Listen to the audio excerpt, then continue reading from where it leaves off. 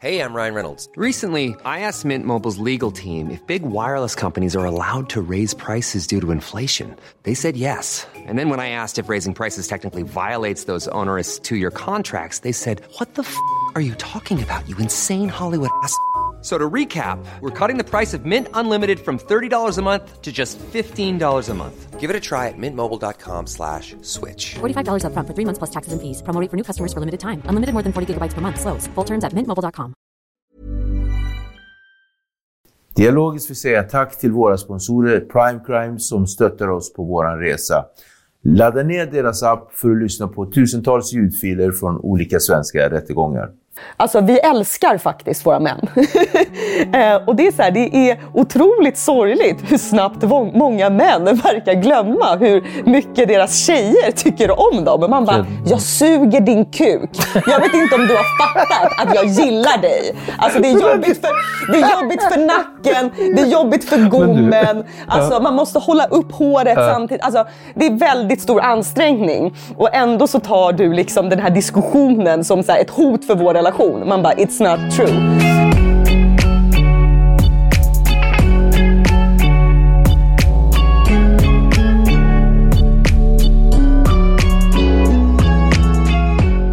Hej på er och välkommen tillbaka till Dialogiskt. Mitt namn är Viktor och jag är som vanligt er host. Vi vill fortsätta med att säga tack för att ni subscriber, delar, men framförallt tipsar era nära och kära om våran fantastiska kanal. Som sagt, ni är en del av våran livlina. Den här veckan har jag med mig en gäst som har, vad ska jag säga, hon har dykt upp ganska mycket under hösten. Eller ja, för ett år sedan så gjorde hon någonting som chockar en stor del av Sverige. Och om jag ska relatera till saker som har sagts i olika poddar så har den röda tråden varit att man har sagt att det har varit ett delat Sverige angående hennes utlägg eller framträdande är det som hon gjorde. Jag vill välkomna Bianca Kronlöf, komiker, författare och framförallt skådespelare. Hej! Alltså vad var det för presentation jag gjorde? Nej men den var fin, den var var fin. Den det? Det kändes lite så, det kändes stort, det kändes härligt, lite så pirrigt. Känner du dig liksom, för mig? Ja, känner du dig lite så laddad, nervös? Jag är jag är alltid det när jag gör en presentation. Ja, jag förstår. Och så går det över, nu är det borta. Men är det som att, för med presentation, fast det är också när man typ så här ska söka jobb och så bara beskriv dig själv med 3 ord. Eller liksom allt sånt här. Jag hatar ju att presentera mig själv, så att jag tycker det är väldigt skönt när någon annan gör det. Så när du sa alla de här grejerna så blev jag så här, aha, är jag det? Typ. Men alltså, det är verkligen så för mig. Och jag har gjort 100+ avsnitt. Men varenda presentation blir nervös, för det känns som att jag pratar om någon just det. Som egentligen skulle kunna prata för sig själv. Och så blir det ofta, och jag märkte i många avsnitt också, när jag har gjort det, så stannar jag upp så säger jag, som jag gjorde, hur kändes presentationen? Nej men det var fint. Det var som att jag ville ha liksom ett godkännande på att jag har pratat om det. Du är 100% godkänd, det var jättefint. Ja, för jag är ingen skitsnackare. Nej men så här, skådespelare var det sista ordet jag sa. Ja. Och när vi satt här och liksom gick igenom lite grann så sa du framförallt jag är skådespelare. När kom den tanken hos Bianca? Alltså jag tänker att alla så här uppträdde i vardagsrummet när de var små för sina föräldrar. Jag gjorde det liksom lite för länge. Så att det började bli pinsamt liksom. Också så här vuxit upp på en liten plats. Så att det var inte så här, alltså det fanns typ inte så många ställen att köra på. Så att jag var ju så här, alltså inte bara roliga timmen utan också så här, föräldramöte. Så bara, nu av någon anledning så ska Bianca göra en liten grej här. Och alla föräldrarna bara, oh my god, vi bara gå hem. och vad var anledningen då? Nej men alltså jag tycker att det är så sjukt kul. Jag tycker att det är så spännande att berätta historier.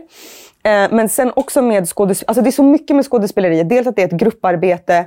Men också så här själva karaktärsarbetet tycker jag är också helt fantastiskt. Jag var skitblyg när jag var liten. Alltså min pappa, han trodde att jag skulle jobba på alltså bibliotek, tänkte han, så det är för mycket folk. Hon behöver jobba på ett så här, där man så här arkiverar saker, typ arkiv, och bara springa runt där med en massa papper. Så att teatern var väl också ett sätt för mig att få typ blomma eller visa sidor hos mig själv. Men var du introvert eller var du bara blyg?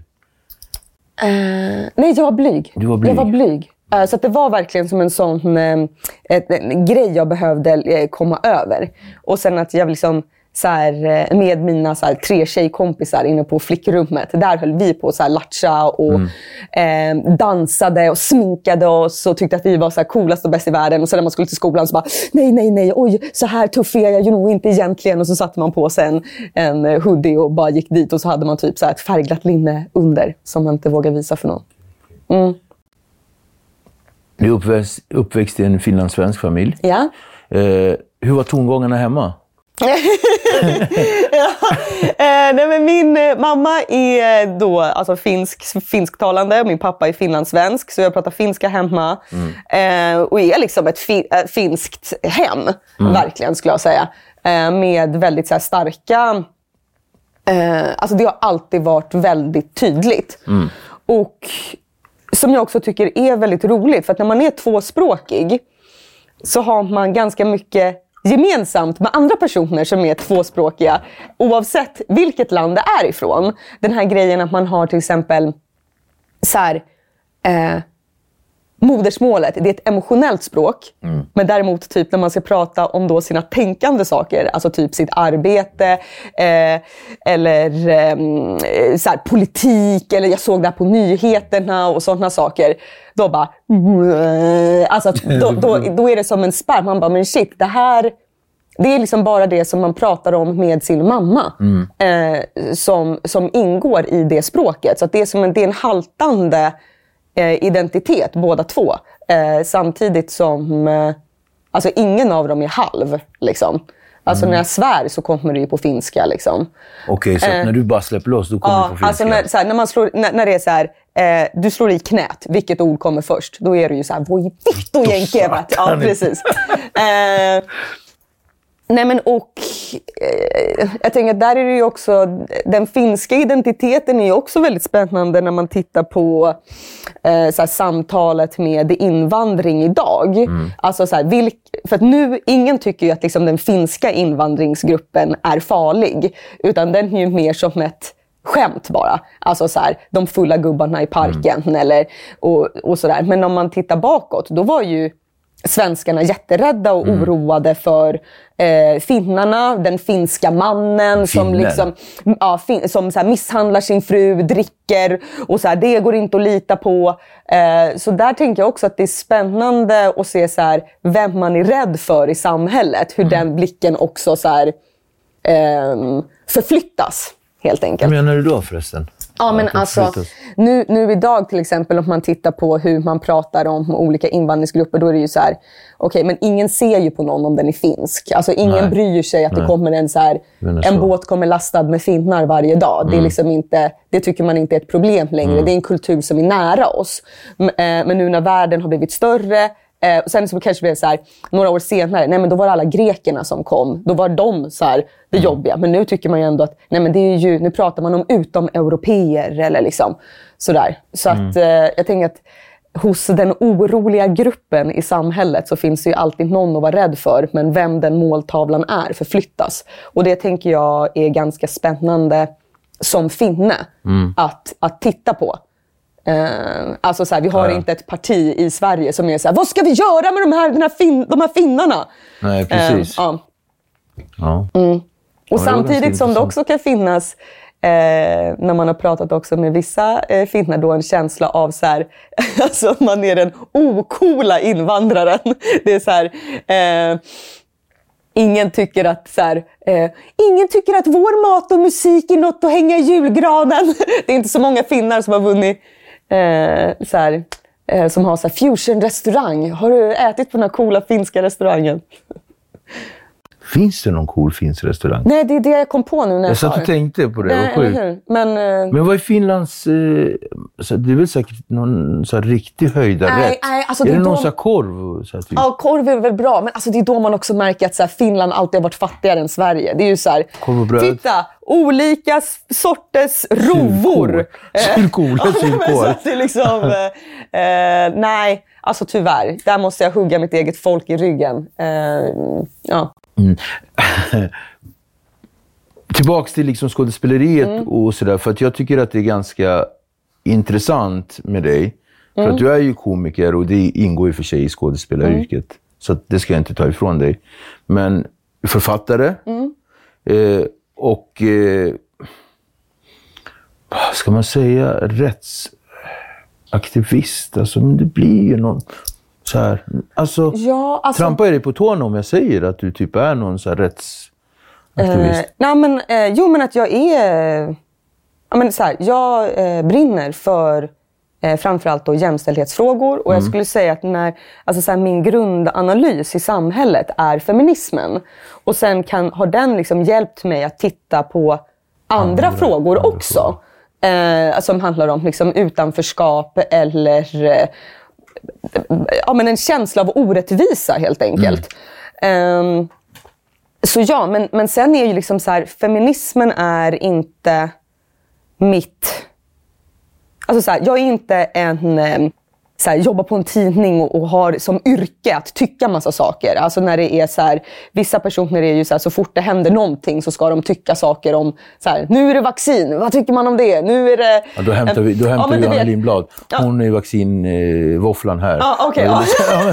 Men jag fattar vad du menar. Ja. Så att jag skulle säga att skådespeleriet, det är liksom min hemmabas. Det är där jag liksom, att berätta en historia som jag där jag känner också så här, alltså sättet när jag skrev min bok till exempel, så var det väldigt tydligt att så här, på samma sätt som att man står på en scen och vill prata till en publik, teater händer inte förrän någon är i samma rum och ser dig.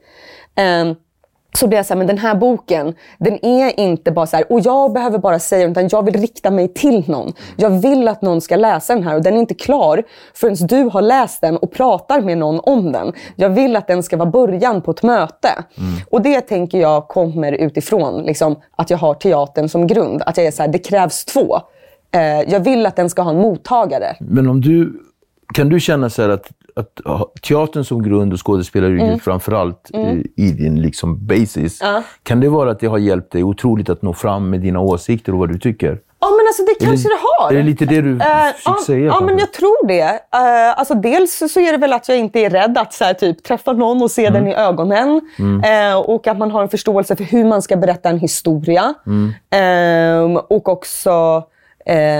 alltså när jag började hålla på med humor, att man också så här, är hemma på scenen. Många kanske är roliga, och sen när man ser dem på scen så bara nu, det var en rysk, en tysk och en Bellman, och så är man bara så här, åh gud, om jag hade sett det här i text, och så blir man bara så nervös av att se den på scen, för att man ser att den är nervös, och då blir jag nervös och dens vägnar. Så blir det medberoende i nervositet. Ja, precis.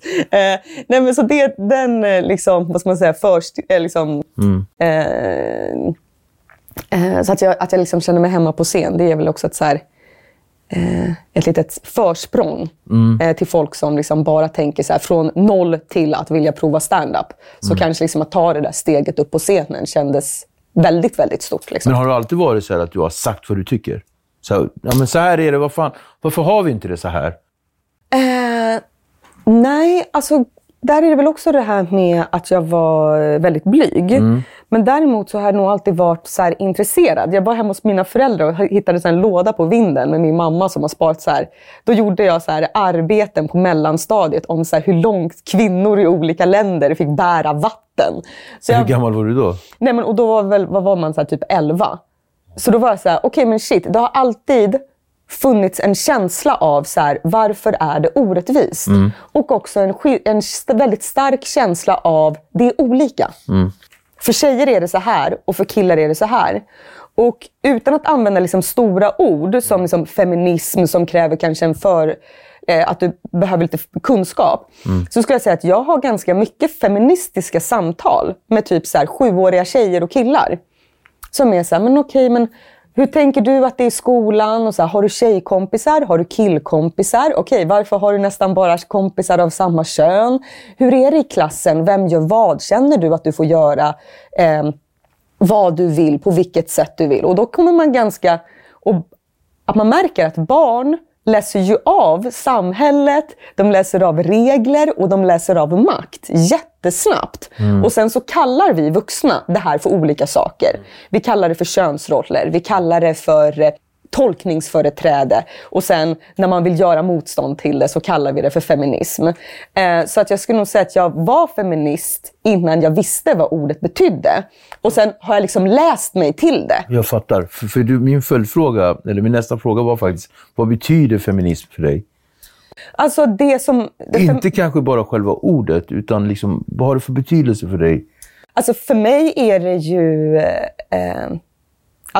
ordet betyder ju alltså att det är en kamp för lika rättvisa mellan könen.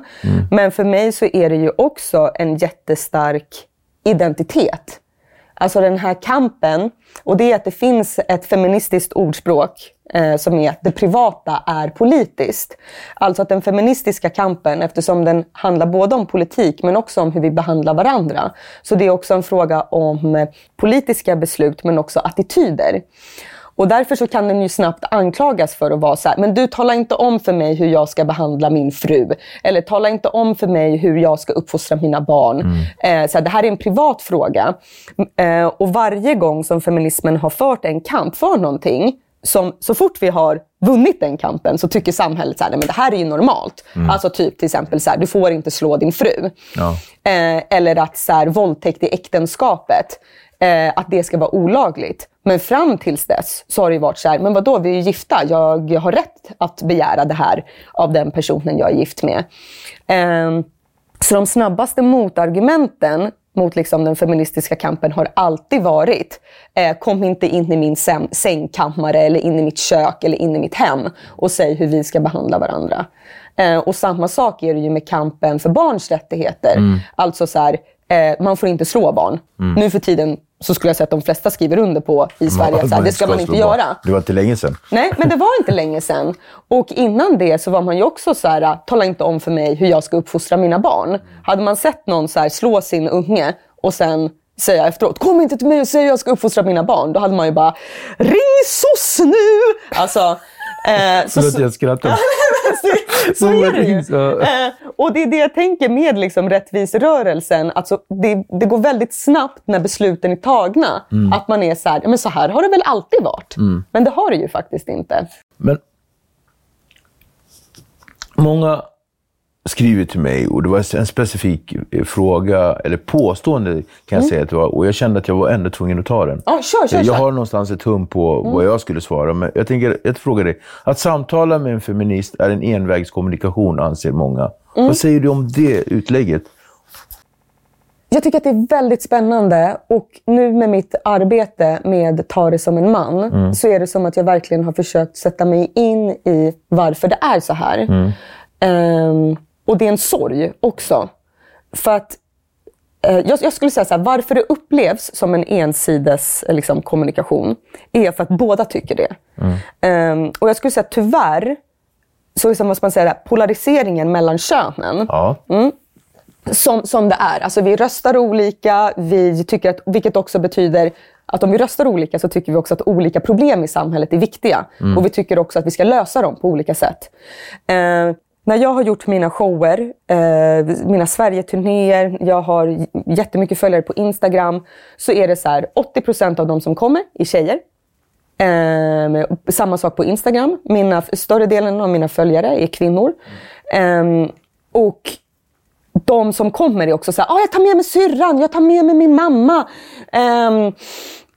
Och också att jag är likadan själv. Så här, kom tjejer, vi borde titta på det här.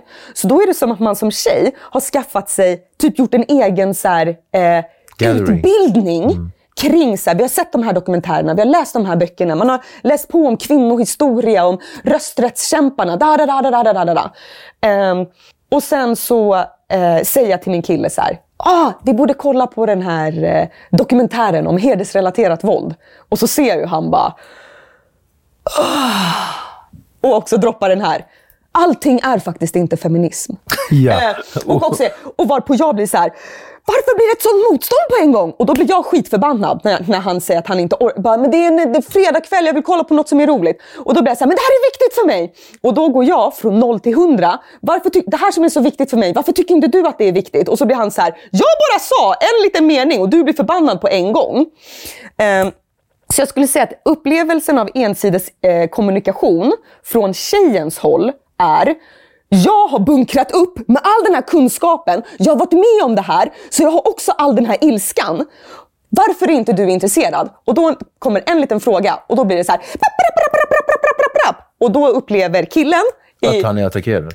Att man är attackerad och att det också är så här, jävlar vad laddat det här är. Det var inte meningen. Det var inte meningen. Jag sa bara att jag inte fattade. Varför blir du så lack? Ja, men också den här, shit, jag fattar inte att MeToo, så här, fan vilken stor grej det var. Och då bara, hur fan kunde du inte ha sett det här? Så det finns ingen liksom flyktväg för... Jo, men där så blir jag så här. Jag skulle säga att i min karriär fram tills nu så har jag, och så här, I'm sorry to say it, men jag har liksom drivit ganska mycket med de här killarna som är så här, vadå, jag känner mig bara attackerad, eller så här, inte alla män, eller så här, jag har ju aldrig våldtagit någon, varför är du sur på mig? Så har jag liksom skämtat om dem väldigt mycket. När jag nu har blivit så här, okej, men vad betyder meningen inte alla män? Och när du säger, jag känner mig attackerad.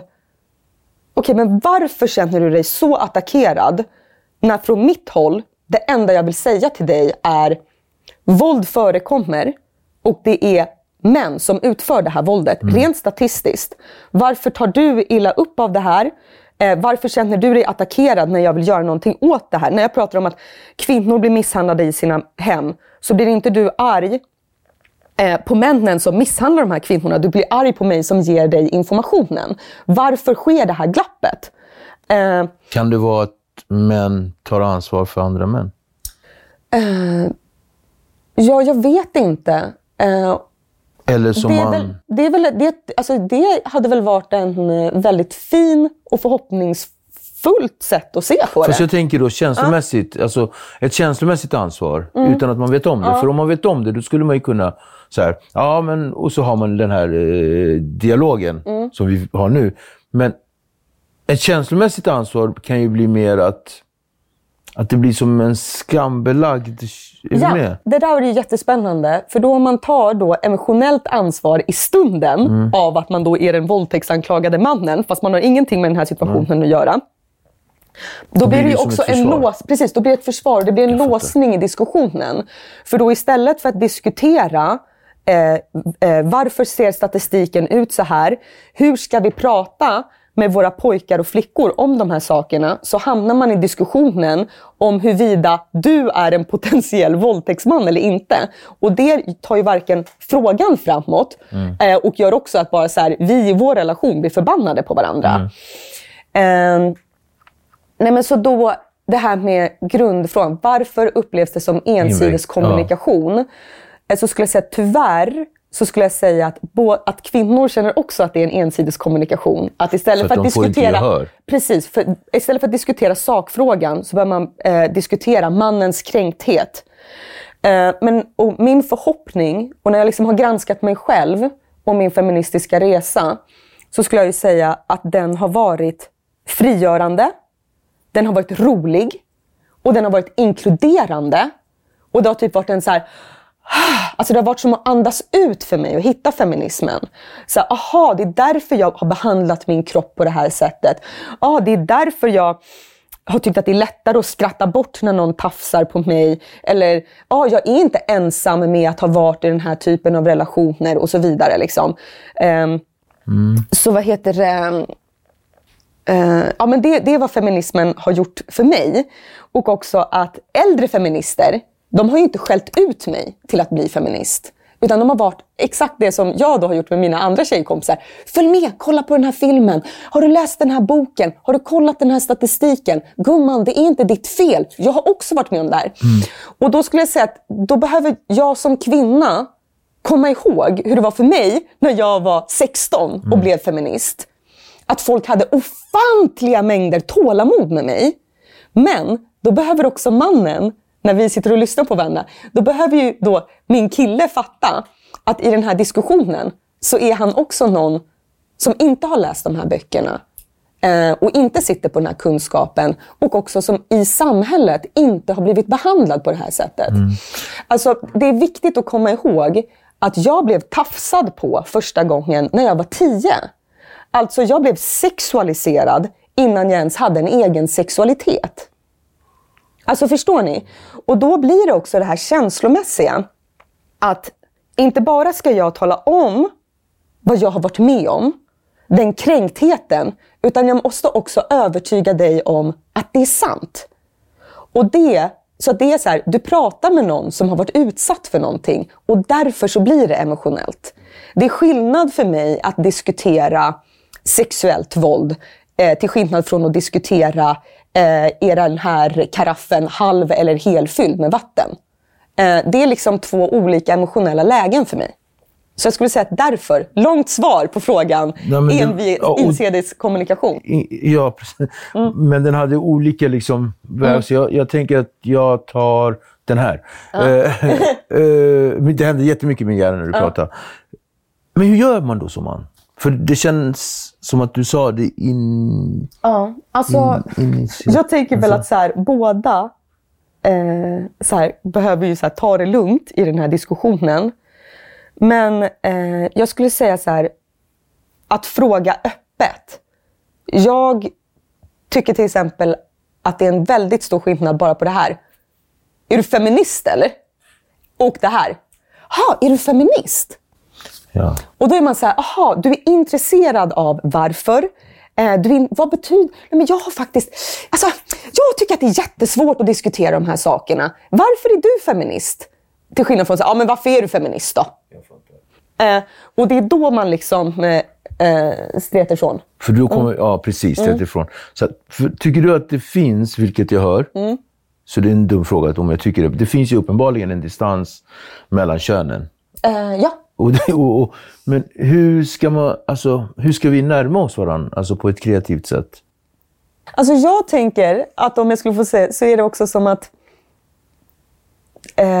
väldigt många män, när man liksom ser feminismen som ett hot, att det är så här, men som jag pratade med en man som var så här, men då kommer inte mannen behövas längre, eller så här, då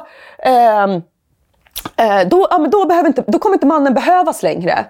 Och då är det som att man glömmer bort att så här, de flesta kvinnor är heterosexuella. Alltså vi älskar faktiskt våra män. Och det är så här, det är otroligt sorgligt hur snabbt många män verkar glömma hur mycket deras tjejer tycker om dem. Men man bara, jag suger din kuk. Jag vet inte om du har fattat att jag gillar dig. Alltså det är jobbigt för nacken, det är jobbigt för gommen. Alltså man måste hålla upp håret samtidigt. Alltså det är väldigt stor ansträngning. Och ändå så tar du liksom den här diskussionen som så här, ett hot för vår relation. Man bara, it's not true. Men faktum är ju... Förlåt, kör. Nej men...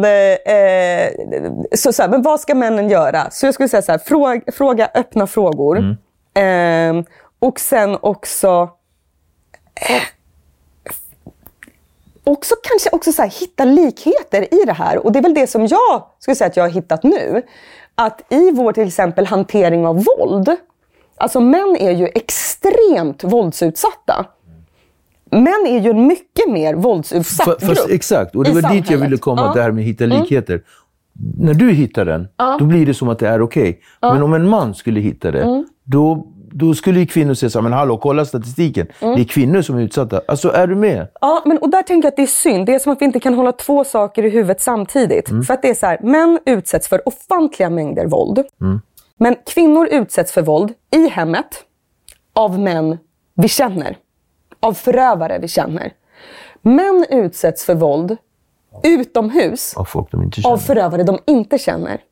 Man kan tycka att det är synd om den våldsutsatta kvinnan i hemmet samtidigt som man tycker synd om den våldsutsatta mannen utomhus. Det är okej att båda. Och att man tycker synd om båda är inte en motsats.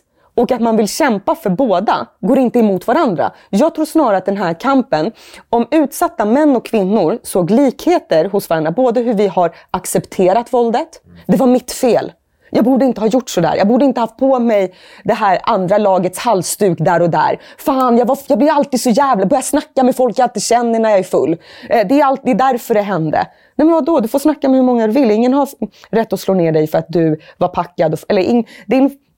Eller så här, farsan slog mig men inte syrran. Men det var ju för att jag var så bråkig när du var liten. Ja, men din pappa har inte rätt att slå dig ändå. Och samma sak med kvinnor. Nej, men han blir ju så upprörd efter att hans lag har förlorat. Jag borde inte ha gjort det här. Eller jag har ju på mig för mycket smink eller för lite smink. Man anpassar sig efter sin förövare. Och där har vi ju likheter. Och jag skulle säga att sorgen, alltså olikheterna i vad vi har blivit utsatta för, skulle jag säga att vi kvinnor, vi har organiserat oss som grupp. Alltså feminismen och kvinnorörelsen. Vi har varit så här, okej, här finns det problem. Rika, fattiga kvinnor, vi råkar ut för samma sak. Heterosexuella, homosexuella. Vi hade inte rösträtt. Ja, men då kämpade vi för det. Och så fick alla kvinnor det. Både rika och fattiga. Våldtäkt i hemmet. Ja, men då kämpade vi för det. Den lagen gällde alla. Männen har inte haft en liknande mansrörelse. Rösträttsrörelsen, då var det de arbetarmännen. De hade inte rösträtt. Om man tittar på medborgarrättsrörelsen i USA, då var det liksom de svartas fackförbunden eller vad det nu är. Och det är ju för att det är en viss grupp män som alltid har suttit på makten. Så att gruppen man, så har ju också den som har kränkt olika grupper män, har ju då varit andra män. Så därför har det varit väldigt svårt att se så här, men vad har vi för likheter? För att vi är varandras fiender. Exakt. Så kan man men om man liksom skulle säga så. Och därför är det väldigt svårt att prata om gruppen man. För när jag säger så här, brev till mannen, så blir många män så här, vilken man? Riktar du dig till alkoholisterna eller muslimerna? Eller till de där utbildade killarna inne på Söder? Det är väl bara feministmän som vill läsa den här boken. Man bara, nej. Alltså... Ska vi prata om brev till mannen då? Kör! Jag tänkte egentligen en fråga emellan, men den kommer komma in i det här brev till mannen faktiskt. Så att det var perfekt att du la upp det så. Du, för 1 år sedan ungefär, så la du upp någonting på din Instagram. Yes. Som stod eko. Ja, det blev ju ett jävla Det blev ett ramaskri, positivt. Och det var det jag menade i min presentation. Att det blev så här 2 uppdelade läger. Det fanns typ inget mittemellan. Det fanns ingen gråzon, kände jag. Nej. Och då tänker jag på brevet till Soran Ismail. Vad hände typ veckan innan? Gud. Vad hände? Jo, det som hände var att jag inte sov. Men jag såg den här dokumentären, Persona non grata, som då handlar om effekterna efteråt. Efter att Soran Ismail blev anklagad för våldtäkt och sexuella trakasserier och sexköp var det väl också. Och så ser jag den här dokumentären och bara blir så här, det är jätteintressant och det är jättesynd om honom. Men det är något som skaver här. Varför var det synd om honom? Nej, men jag tänker att det är synd, dels om man tittar på Flashback. Okay. Men också den här dubbelheten att det är som att så här, hela rasist-Sverige börjar jubla. Och är så här, där ser man PK-blatten. Då är det på en gång, då är det inte för att han är en man som har en skev kvinnosyn. Utan då är det för att han är kurd. Där har vi igen då det här har inte med oss att göra. Det här är på grund av att han är därifrån. Så då behöver inte vi granska oss själva eller hur vi pratar om kvinnor eller att har vi tafsat på någon gång. Nej. Det här är andra män som gör det här. Så att det liksom finns en väldigt så här, stark att det fanns ju en väldigt så här, stark rasistisk glädje för att han typ, att man nästan säger, vänta, är du glad för att han har blivit alltså så här, om han har gjort de här sakerna, det är ju jättehemskt. Men du sitter typ och hurrar nu för det här. Så dels den kryddan i det som man bara blir liksom äcklad av och som är svinkomplicerad och jättestark i vårt samhälle. Och sen så är det ju, alltså han mådde ju svindåligt. Så man kan ju tycka synd om någon bara på grund av att han inte mådde bra. Och han är ju också min kollega. Vi har uppträtt på parlamentet tillsammans. Vi har gemensamma vänner. Vi har varit på några fester ihop. Alltså, så man kan ju också så här, jag har ju träffat honom innan och ser honom nu på tv och blir så här, shit, du såg inte ut att må bra. Och det här har varit jättehårt mot dig. Så bara rent därför tyckte jag synd om honom. Och samtidigt som jag blir så här, okej, men den här dokumentären har helt fel fokus. Hur du och dina grabbar stöttar varandra och uppmuntrar varandra är jättekonstigt. hur SVT väljer att lägga fokus i den här. Alltså att fokus är så här... ja, men hur ska en man ens märka att man har dålig kvinnosyn? Hur gör man det? Om du är helt blind. Nej, men alltså, förstår du? Om du har blivit anklagad för massa saker från helt olika personer, så skulle man ju annars säga, ifall liksom...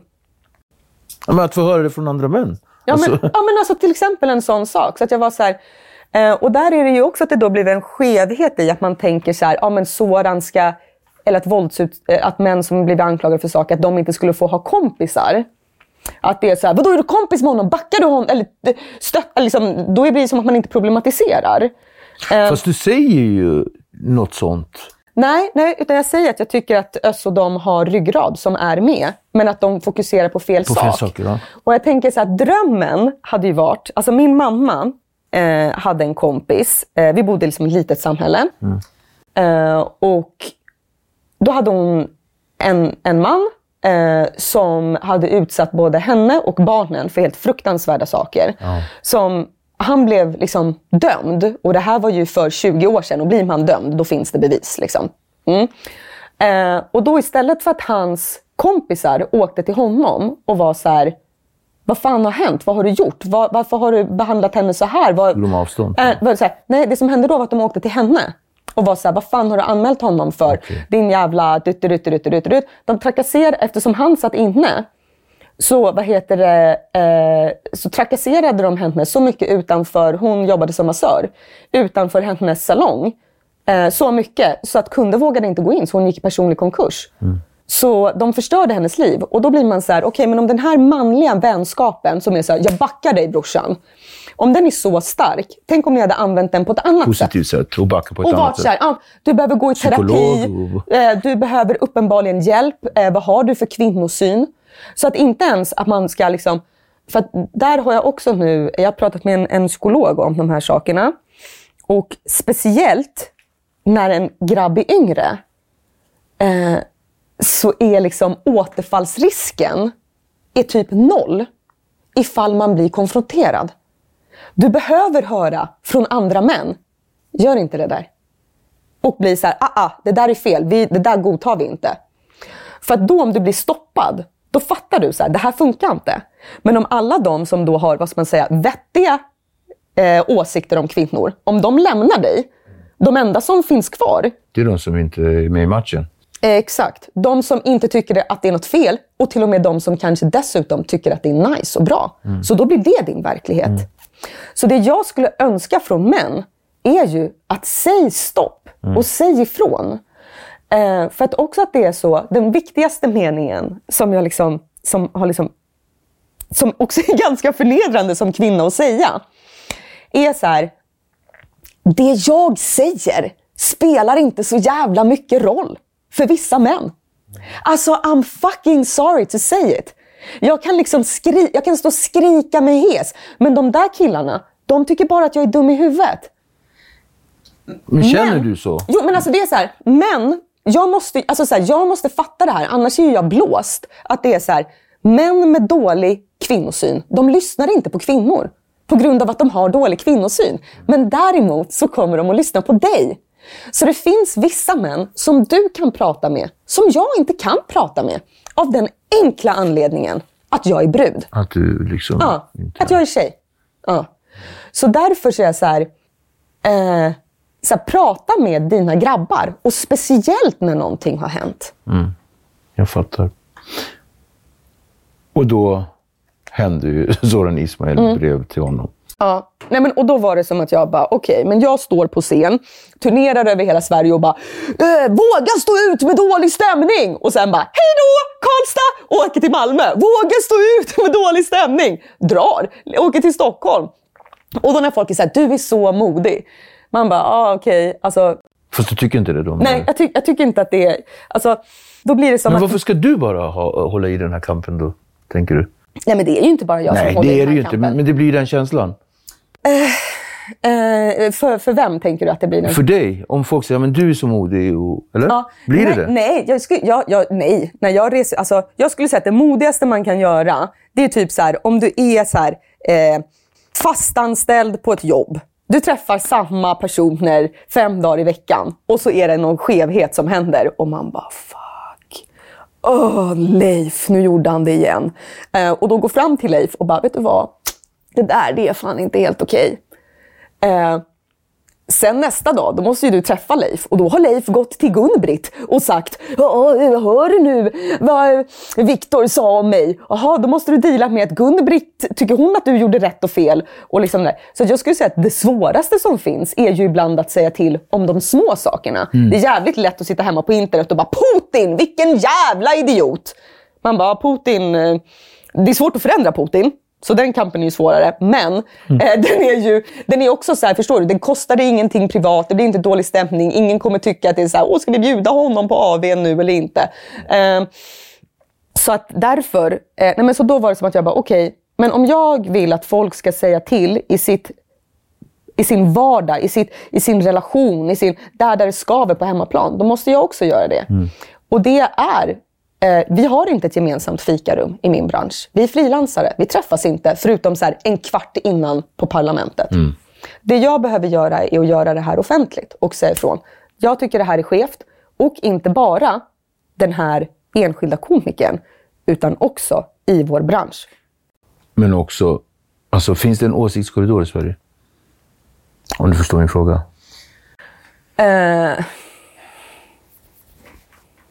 I det här fallet? Jag skulle säga så här.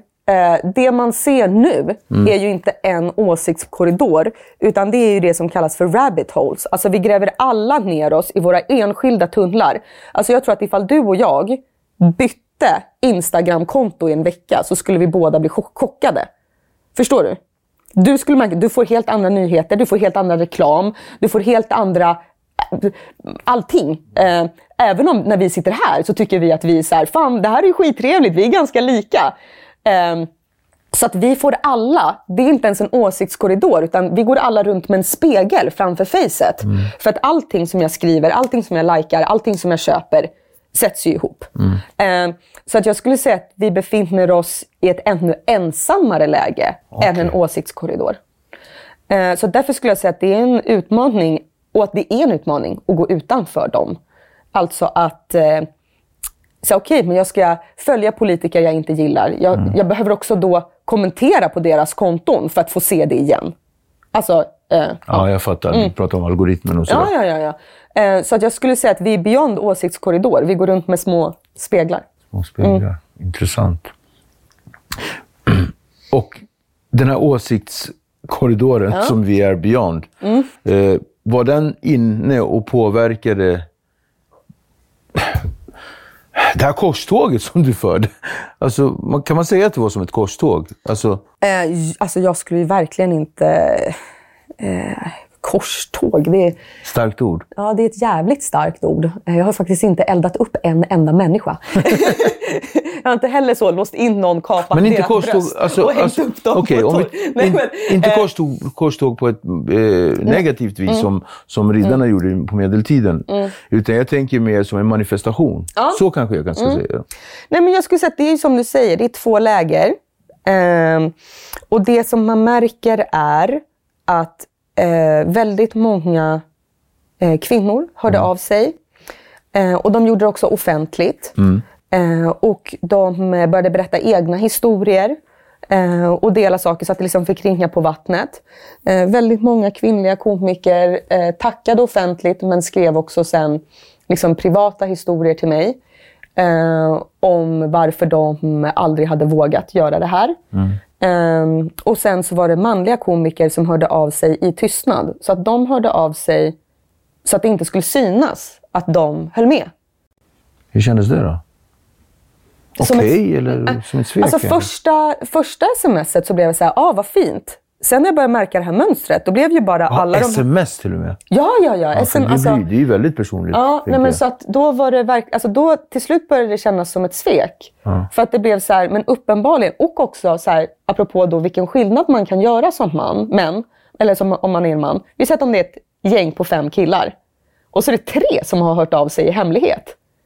Men så tror alla att det är bara jag som tycker att det här är fel. Hade alla gjort det offentligt, Tänk dig. Vad hände med de här två? Jaha, då fattar de här två killarna att säga, det här som vi gjorde för 5 år sedan kanske inte var helt okej. Eller jaha, tycker ni att det här är rätt? Så det är också någonting med den här liksom tysta bekräftelsen från män. Jag vet inte vad jag ska göra med den. Okej, tack för att du stöttar mig i hemlighet. Alltså en knuten näve i fickan, den hjälper inte någon. Du måste säga att du stöttar mig. Du måste säga ifrån när du tycker att något är fel. Jag var svinrädd när jag släppte det här. Och jag vet ju också om att om någonting händer, då kommer ju inte de här tysta grabbarna som smsar mig, de kommer inte backa mig. Men för att andra män gjorde det offentligt, de som var liksom motståndare eller som förlöjligade. Nu pratar jag om reaktionsvideon som Aron Flam och sådär. Vad känner du kring det då? Ja, alltså... Ja, det är svårt för mig att kommentera det där. Det där är väl två... Det är, också... är det olika? Två olika saker? Ja, men alltså, det är väl dels... när jag såg det där så... Nej, eller så här, jag såg det inte. Jag hörde om det. Och jag följer Aron Flam på Instagram. Så att jag såg ju liksom ett kort klipp och så stängde jag av. Ja, det blev en sån reaktion. Och då blev jag så här, jag kommer bli för ledsen. Och du visste du direkt? Eller? Ja, men alltså man förstod ju på tonen. Så att, och det är också det som att folk tänker också så här, att bara för att man är någon som säger högt vad man tycker och tänker, som att man skulle vara så här, allt bara rinner av mig. Jag vet vad du menar. Och det är inte sant. Jag blir ledsen. Och då är det också en fråga av att ta hand om sig själv. Och då är det så här, är det här information som jag ska ta del av? Så att jag har faktiskt inte ens sett det där klippet. För att det är också som kvinna och som en tjej som tar plats, så har man liksom... Jag vet att det finns killar som inte gillar det jag gör, och att det finns killar som tycker att jag är dum i huvudet och att jag ska att det jag står för är alltså inte bara nonsens, utan också så här, det här är fan farligt. Och på vilket sätt skulle det vara farligt då? Alltså då att jag typ så här, gör att männen inte behövs längre i samhället. Men jag skulle säga... Fast det är grandiost att tänka så. Men det är ju det som många gånger är feedbacken man får. Väldigt sällan är det ju någon som säger så här... Nej, men jag ser inte pensionsfrågan som ett problem, med tanke på att om ett äktenskap har varat så länge så borde man ju ändå ha gemensam ekonomi och att man borde spara åt den andra och den andras vägnar. Det är ju sällan det som är liksom motargumentet, utan det är ju så här, du ska dö. Nej, men så här, jag kände då att det är så här, jag behöver ta hand om mig själv, och hur ska man orka vara en del av det här? Och då är det så här, jag tar jättegärna många diskussioner och träffas och pratar. Jag tycker det är jätteintressant med den första frågan som du sa, så här, men att det känns som envägskommunikation med en feminist. Och bara vara så här, men nu ska inte jag garva åt det här, jag ska inte förlöjliga det, utan jag ska ta det på allvar. Det tycker jag är spännande, det är konstruktivt. Men i det andra fallet så handlar det också om att värna om sin egen hälsa. Okej. Det var en bra förklaring. Eller jag fattar, det blev långt, men jag fattar. Men randen, när du var i den situationen där det blev den här reaktionsvideon, då hade du ju ändå gått ganska långt med den här manifestationen. Då har det ju hunnit bli en bok, brev till mannen, som har mottagits väldigt, väldigt bra. Och då hade du också hunnit vara i massa städer. Och sen så hade du påbörjat, eller jag hade i alla fall inte varit, men du hade påbörjat den här stand-up. Stand-up för mannen, eller vad heter det? Stå upp för mannen. Stand-up till mannen. Alltså så det här är ju som en kedja av en massa. Och stand-up till mannen var en stå-upp-föreställning för en massa snubbar. Hur många var vi i rummet? Vi var 23 typ. Ja, men jag tror att i det rummet var ni väl typ 30. Men det är, då att jag gör ett program på SVT som heter Ta det som en man. Där jag då gör det här, att jag träffar män som står på ganska, vad ska man säga, totala motsatt sida av mig och försöker prata om de här sakerna. Och just det här, så här, är det här ett polariserat samtal, och hur ska vi nå varandra? Och är det så här, bränner ni på bål? Eller tänker jag att de tänker så om mig? Och sen tänker de, hon vill hugga av min kuk! Och så ses vi och pratar och bara, inget bål hände, ingen kuk i avskuren. Fan vad härligt. Nej, men så då, och sen för att det inte ska bli för tungt så blandar jag upp det här med stand-up. Och där är det ju också en fördom som jag bara vill krossa en gång för alla. Och det är ju den här, ja men det är väl bara tjejer som tycker att du är rolig. Att när man liksom, ja, bara för att man är tjej så är det som att det är en fördom. Att de enda man riktar sig till är tjejer helt enkelt. Vet du vad det sjuka är? Ja. I min enfald så tänkte jag, shit, det här är säkert bara killar som tycker att det är roligt. Fan, när jag satt i rummet. Sant? Ja, men, för jag Gud, vad spännande. Men, jag vet inte om du hörde mig, men jag garvade ganska högt. Jag har ju så konstigt skratt. Så att alla var så här, okej, softa Victor. Jag satt ju bredvid, vad heter han? Little Fudge, vad heter han? Fille.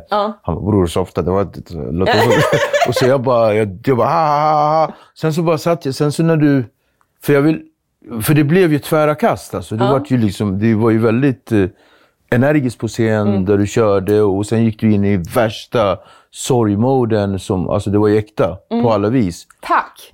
Verkligen. Tack så jättemycket. Alltså jag tror inte jag hade blivit så drabbad på länge och jag är ju, precis som du säger, jag är inte heller en person där saker bara rinner av. Jag får ju med mig saker varje dag från andra människor.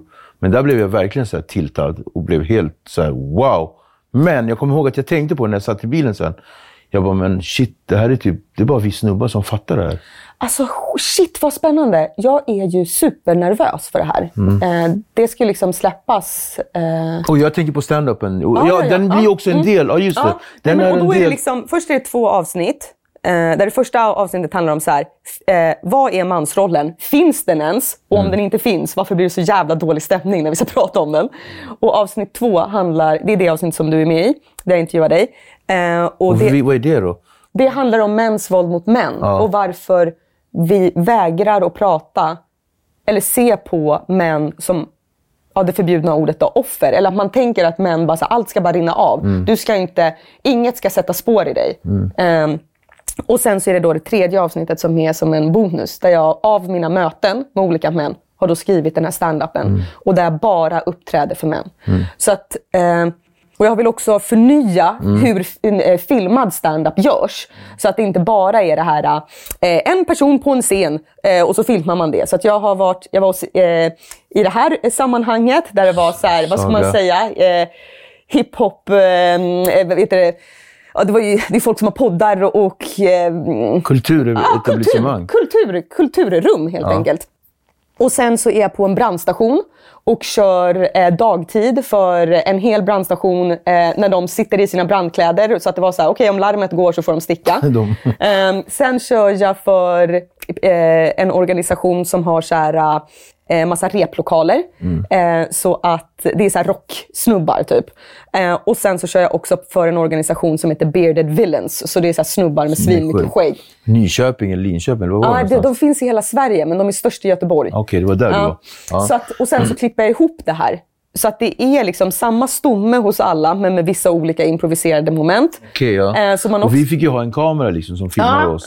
Får alla det? Nej, men det var liksom olika teknikmöjligheter på de olika platserna. Och sen så här, men som hos brandmännen så körde jag liksom framför brandbilen. Så det är ju så här ekig lokal. Så att, det var jävligt spännande. Och då så blir det då den här stand-up-föreställningen. Och jag är svinnervös för när jag kommer ut. Jag var svinnervös när jag gjorde det. För att också det är ju så att väldigt många har ju liksom kastat det i ansiktet på en hela tiden som kvinnlig komiker. Att det är så här, men det är väl bara tjejerna som tycker att du är rolig. Så nu blir det ju skitkul när du sa... Men det var väl inte bara jag som sa det här? Nej, men alltså det kommer ju bli jättekul om det bara helt plötsligt vänder. Ja, men för jag tänker så här, om jag hade suttit i publiken, inte för att jag har lätt för att liksom bli generad eller så här, men om jag hade suttit med massa andra kvinnor, eller massa kvinnor också, så hade jag kanske liksom så här shit, vad säger hon? Alltså lite så, inte att jag kanske skulle ta men ansvar att du tänkte att du måste ta ansvar för ja, typ, men lite så här, så. Får hon säga det där? Eller så här, oj, blir det konstigt? Ja. Men det kanske är min... För jag vill också säga till dig att det här avsnittet som du och jag gjorde, tack för senast förresten, kul att du var med. Alltså... Det där var ett av våra lightpass. Alltså jag trodde att min fitta skulle ramla ut. Alltså, tur att du inte gjorde det då. Du, det var så jävla sjukt. Alltså jag gick till, nej på riktigt. Jag gick till gynekologen efteråt och undersökte ifall jag hade fått framfall. Jag bara, vad är det som händer? Hon bara, nej det är bara träningsvärk. Jag bara, but I've never felt this way. Det var sjukt va? Nej men det var helt sjukt. Det var helt jävla sjukt. Då, bara som liksom då lite så bakgrundsinformation till alla er som kollar, så är det ju då att jag tänkte så här, ja men jag vill intervjua dig och prata om hur män pratar om våld. För att eftersom du också har intervjuat alla de människorna som du har gjort, så var jag ju så här, du har ju varit med om sammanhang i diskussioner där jag som kvinna, så här, männen kommer inte prata med mig på det sättet som de har gjort med dig. Så att jag vill ju liksom gräva in i din hjärna. Och sen när du bara, men kom till mitt MMA-ställe. Jag bara, det blir ju jävligt kul. Så du bara, men du kan vara med på ett pass typ så här 10 minuter. Du var med i hela en timme. Vi körde för Dareza, Mad Dog. Nej men, och då började, sen efter ett tag du bara så här, men nu ska vi gå och bli intervjuade. Varpå han ställer sig och bara, vi börjar tillsammans och vi avslutar tillsammans. Jag bara, ja just det, ja, vi körde den där. Men där vill jag också då säga så här, med mansrollen så finns ju då vissa saker som är positivt. Alltså då till exempel den här, alltså att pusha varandra i ett sånt sammanhang. Alltså det är sjukt härligt. För att jag tänkte, när de här 10 minuterna hade gått och jag bara, hallå vi ska intervjua nu, vi behöver gå. Och så bara, fuck, nu måste jag köra hela det här passet i 1 timme med de här. Och också så här, alla börjar klä av sig. Jag bara, herregud, får jag ens kolla? Alltså du vet så här, jag bara, vad är det här? Ja just det, det var ju så varmt. Ja, men du vet så här, man så här, började typ bli blyg. Nej, men också att alla är så jävla kralliga. Och så, jag känner mig både som en tönt och en tändsticka. Och sen så klarade jag passet. Du körde hela grejen? Jag körde hela jävla passet. Jag trodde jag skulle spy. Jag fortsatte. Jag spydde inte. Och då är det också så här, vad gjorde inte det passet med mitt självförtroende? Så där är det ju också någon där jag tänker så här, vart man egentligen, så här, om man skulle ta både så här, boxen, mansrollen, boxen, så här, vad är positivt? Om man då tänker så här, vi kvinnor, vi får visa sårbarhet. Vi till och med får beröm om vi gör det. Nej, men jag känner mig sån här. Nej gumman, det är jag som är sån. Vi tävlar nästan i så här är min halspulsåder liksom. Medan ni killar är så här, nej, allt är titan. Så att, vad hade hänt ifall man både fick visa sårbarhet och samtidigt kunde pusha varandra? Om man fick vara ärlig med sina trauman, våga söka hjälp, gå i terapi, samtidigt som man är så här, tar initiativ, vågar så här, jag ska fan nå toppen, till skillnad från så här, inte ska väl jag grejen liksom. Nej men för att det jag fick med mig i det där, det var ju ganska intressant, för att jag kände verkligen att jag fick prata ut, och jag som har så mycket skit i bagaget och dessutom ändå trots allt har mycket obearbetad skit. Så här, vilket jag också kände, och det här med att kunna få vara man och vara sårbar, men också faktiskt när du sa det, för när vi satt där och liksom att vara man och också vara utsatt.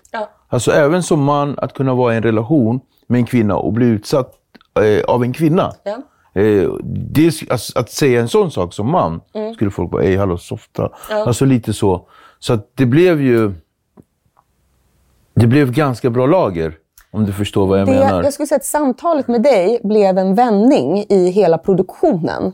För att det var också det som hände var ju också att när vi satt och snackade, så var det som att jag också förstod, så jag bara, det här är problemet. För att när du liksom beskriver ditt liv och saker du har varit med om, och så frågar jag dig så här, har du varit utsatt för våld? Och så säger du, nej det har jag inte. Så i mitt huvud blir jag så här, aha shit, jag måste ju ha missförstått allt jag har läst innan jag kom hit, och så här, vänta va? Och sen när du börjar beskriva, nej men alltså man har ju sänkt någon, och jag har blivit sänkt och man har haft en liksom, jag bara, men det där är våld. Men ser vi olika på våld? Nej, men, och då tänker jag, alltså så här, från när jag såg dig och när du pratade och när jag har pratat med flera, så är det också som, till exempel så här, våldsutsatta kvinnor, de förstår när de blir slagna Alltså när de får ett knytnäve mot sin kropp. Men då till exempel det sexuella våldet. Det behöver polisen ofta fråga flera gånger. Har du blivit våldtagen? Nej, men det har jag inte blivit. Jag fattar vad du ska säga. Och så bara, ja men efter att han har slagit dig. Begär han sex för att han ska bli lugn? Ja. Ja, men det är en våldtäkt. Han tvingar dig till samlag för att inte fortsätta slå dig.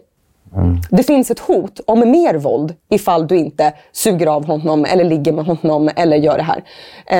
Och då att man har varit med om någonting annat som suddar ut det andra. Och där skulle jag säga att det då finns en likhet att det är så här, att en man blir utsatt för våld, så är det så här, men då måste man komma med typ så här ett baseballträ med 20 spikar i och då bara shit, jag har blivit utsatt för någonting. Men att ha tolererat, accepterat så mycket våld från att man var liten, både i så här, hur ni mobbar varandra, förlåt att jag skrattar, men den gör jag på han hela tiden. Nej, men, och där är det ju också alltså så här, det finns det där vet vi ju alla var gråzonerna går och att så här, vadå, jag har ju kompisar där vi tar varann på röven hela tiden. Då är ju inte jag så här, tafsar du på mig? För att det är vår jargong. Det är så vi leker med varandra. Men det betyder ju inte att jag vill att en okänd person på gatan bara skulle komma och ta mig på röven. Men och där skulle jag säga att med den stora sorgen och svårigheten för mig blev så här, shit vad djupt inne det sitter för många killar att erkänna att man har varit med om någonting. Men också för oss, och det betyder också i förlängningen, för oss som samhälle. Att ta hand om de här männen. Låta dem få vara sårbara. Och tycka så här. Och att när jag har sagt så här, det är synd om mannen.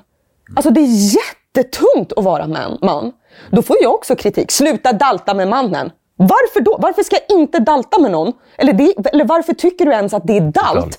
När jag säger att en person som har blivit nedslagen har rätt att erkänna att han har ett trauma. Att han ska få bearbeta den här skiten. Och inte liksom berätta om allt.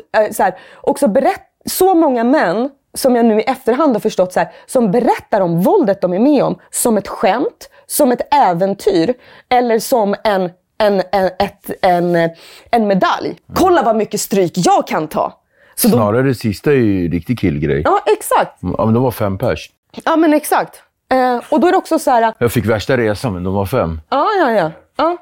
Eller du skulle ha sett farsan. Alltså, och den är också så här, hur många killar, trots att vi liksom till exempel ser på, och där har man ju också en likadan relation. Man kan ha en pappa som har varit en fantastisk pappa. Jätterolig. Men han gjorde någonting mot dig när du var liten. Som har satt spår i dig. Och det ska du på samma sätt som att man kan ha en fantastisk pojkvän. Men när han är full så slår han mig. Så är han knas. Och det är också den som är så här, svårigheten att förstå också så här, en person kan vara många saker. Och du kan vara världens starkaste. Nej, men jag är inte ett offer. Nej, men jag är inte heller ett offer. Alltså jag är affärskvinna. Jag står på scen framför 1000 pers. Jag släpper en bok. Jag gör det ena och det andra. Jag har fortfarande varit med om skit. Och det har satt spår i mig. Och jag har bearbetat dem. Det var för jävligt. Så att man kan vara stark samtidigt som man har ett bagage av svaghet, sårbarhet. Och det är också som att vi liksom förväntar oss av människor att bara vara en sak. Och det är vi aldrig. Vi är inte så tråkiga. Men vad lärde du dig på det här? Det här programmet? För det höll ju på i några månader. Ja, alltså det här är det tyngsta och svåraste jag har gjort. Och det är också ett program där jag försöker vara öppen med att när jag skulle intervjua Jan Emanuel så var han så här, jaha, vad ska du bevisa för tes och så ska jag vara din motsats och så ska du säga att jag är dum i huvudet. Jag bara, nej, det ska absolut inte gå till så. Stöter på patrull direkt. Ja, nej men alltså så. Nej, men vilket jag förstår för att han också vet hur media fungerar. Ja. Och då var det så här, men jag har faktiskt ingen färdig tes. Nej. Alla jag intervjuade dem jättelänge. Sen så är det ju så att det är 2 halvtimmar, så det är bara korta bitar som kommer med. Men att jag i de samtalen var så här, men vad har de här samtalen gemensamt? Och då var en gemensam nämnare hur otroligt svårt det är för män att våga visa svaghet inför varandra. Jag gör det till min flickvän. Okej, men vad händer när du blir dumpad? Då har du ingen att prata med. Vad håller man käften? Vad händer när din äldre män? Vad händer när din fru dör? Alltså jag har pratat med en man som efter att hans fru dog så var han själv. Ingen pratade med honom på ett halvår. Hon hade skött alla sociala relationer i deras liv. Så när hon inte fanns och var så här: på torsdag har jag bokat en parmiddag, på söndag ska vi gå på teater. Då bara okej, vart försvann alla kulturevent, alla gemensamma middagar. Alltså så bara satt han hemma med en mikrolåda liksom. Och det här tänker jag att många unga män inte tänker på, att det också är så de har sitt sociala liv. Det är liksom tjejen som bokar och snackar och fixar liksom. Och också som är den känslomässiga ventilen. Och också som du pratar om det här med att man tänker man har alltså att jag blir också så här, fan vad tungt. Och att inför sina vänner ha skitkul med dem.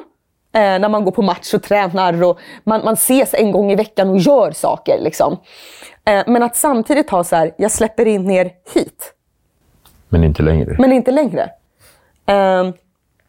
Att det också blir så här, ja men det här är ju en otrolig sorg i då boxen kille.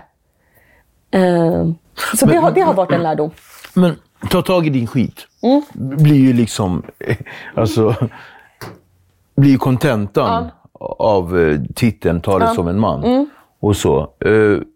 Och då är det att jag vill prata då om skiten. För det handlar ju dels om både att ta hand om sig själv, alltså sin psykiska hälsa, sin kropp. Män är oftare alkoholister, män är oftare drogmissbrukare. Ja, för det pratar vi om. Ja. Vi är inne på det. Ja, och liksom män är oftare ensamma. Män röker, snusar, äter sämre. Män dör tidigare än kvinnor. Men män som lever utan kvinnor dör ännu tidigare. Dör först. Och det är det som bor så... Förlåt, jag ska... Ja, men precis. Nej, men alltså, och där är det ju också det. Så att den här liksom, kärringen som tvingar dig att käka grönsaker. Hon gör inte det för att hon är en tjatkärring. Hon gör det för att du ska leva. Hon gör det för att du ska överleva. Så att hon har någon att vara med. Ja, precis. Så hon gör det för att hon vill att du ska vara kvar. Nej men... ja, gud. Var hamnar vi? Var hamnar vi? Det här är så stort. Nej, men alltså kontentan var ju... Jo, men ta tag i din skit. Ja. Att det är både då... Det är ju lite som ett skämt, eftersom jag då märkt att, så här, att när man gullar med många killar så blir de också så här aggressiva. Kom inte till mig och säga att jag är offer. Jag bara, men då ger jag dig en uppfordrande uppgift istället. Ta tag i det här. Ring din kompis. För det är sök hjälp. Ja, men för det är det som blir kontentan också i den här stand-up-grejen. Nu ska jag inte... Det här kommer ändå sändas efter den, så att folk har ju redan sett. Men det är det som är kontentan i det här, ta det som en man. Där du till slut... Alltså man vet ju aldrig vad det är på väg. Och man känner det som man, så att jag är där. Jag bara, det här är en luring. Nej, men för det var ju roligt och det var så här, man garvade. Men man kände i någon hållhake. Hon är för snäll och rolig mot män. Men sen i slutet så var det så här, men ta tag i eran skit efter du hade brutit ihop och blivit ledsen för alla mäns skull, men också för mänsklighetens skull, känns det som. Inte bara för männens skull, utan för svart som en attack till oss idioter. Och sen ska jag inte kalla oss idioter, men enfaldiga är vi ju. Och sen någonstans på vägen så blev slutkontenten att vi alltså det var som att du grät för oss allihopa. Tack. Eller? Ja, men jag är ute och cyklar. Ja, men alltså, nej, men jag ska nog säga att jag har liksom inte formulerat det, och många har blivit så här, men gud, varför gråter du på slutet? Men det är som att när jag väl har gått igenom den här, alltså jag får så hög puls och att jag blir så här, ser ni inte vad ni har råkat ut för? Till att börja med, men ser inte ni vad ni har råkat ut för som ni sen lägger på oss? Exakt, alltså, lite så, exakt. va? Ja. Nej, men så att det är väldigt fint att få... Ja, det här sänds ju på söndag, 8/5. Så att det ska och det här kommer... Och det, alltså, det blir ju liksom... för några dagar sedan sändes det. Ja, men så att det ska bli sjukt spännande att se hur det landar i publiken. Och också apropå den här spegeln. Att det känns som att just nu så måste man också vara i ett läge där man är så här, jag tycker det här, så ska man stå vid det stenhårt. Men och jag inte försöker, våga ändra uppfattning. Precis, jag försöker ställa öppna frågor och ge plats till andra åsikter och ta dem på allvar. Och det blir också spännande hur det går från andra, liksom, hur det också tas emot. Liksom. Jätteintressant att prata med dig, och vi hamnade ju någonstans lite överallt. Ja. Fast ändå så blev ju kontentan... jag tror att den röda tråden i vårat samtal i alla fall blev mod. Alltså att våga säga vad man tycker och lite sådär. För min del så vill jag säga tack för att du kom. Men jag vill också säga tack för medverkan i din grej. För att för mig blev det ganska utlämnande på ett väldigt spetsigt sätt. Och när jag säger spetsigt så var det för att det var väldigt kort. Alltså vi höll inte på länge. Utan så det blev ju väldigt tillspetsat. Och som man som liksom har haft min historia och en massa skit som jag har tagit hand om. Och uppenbarligen en massa skit som jag inte har tagit hand om. Så blev det verkligen en resa sen den dagen. Men var glad, för att det var också det, som sagt, din intervju i programmet var verkligen som en vändpunkt och något som jag liksom efteråt också har använt som exempel på att det kanske inte alltid räcker att man ställer frågan. Jag hade en föreläsning för Lärarförbundet till exempel. Och då sa jag men jag ställde en man den här frågan, har du blivit utsatt för våld? Då sa han nej. Hade man inte ställt några följdfrågor, då bara okej, men då har allt varit fine, check på dig. Då i möte med sina elever till exempel. Ja, utsätts du för våld hemma? Nej. För att du tänker att farsan inte slår dig med knytnäve. Ja, men det finns andra typer av våld. Man måste fråga flera gånger. Ja, när man misstänker verkligen. någonting. Men slutligen på tal om fråga, förlåt mina papper. På tal om fråga, alltså vad värderar du högt, men som du känner att gemene man typ inte värderar högt? Och gemene man behöver inte betyda alla. Gud, alltså vad jag värderar högt. Men som andra inte värderar lika. Jag bara, choklad. Alla värderar choklad. Nej, men vad jag värderar högt... Nej, men jag värderar högt... Alltså folk som kan ha kul... Men på liksom hitta det roliga i en situation.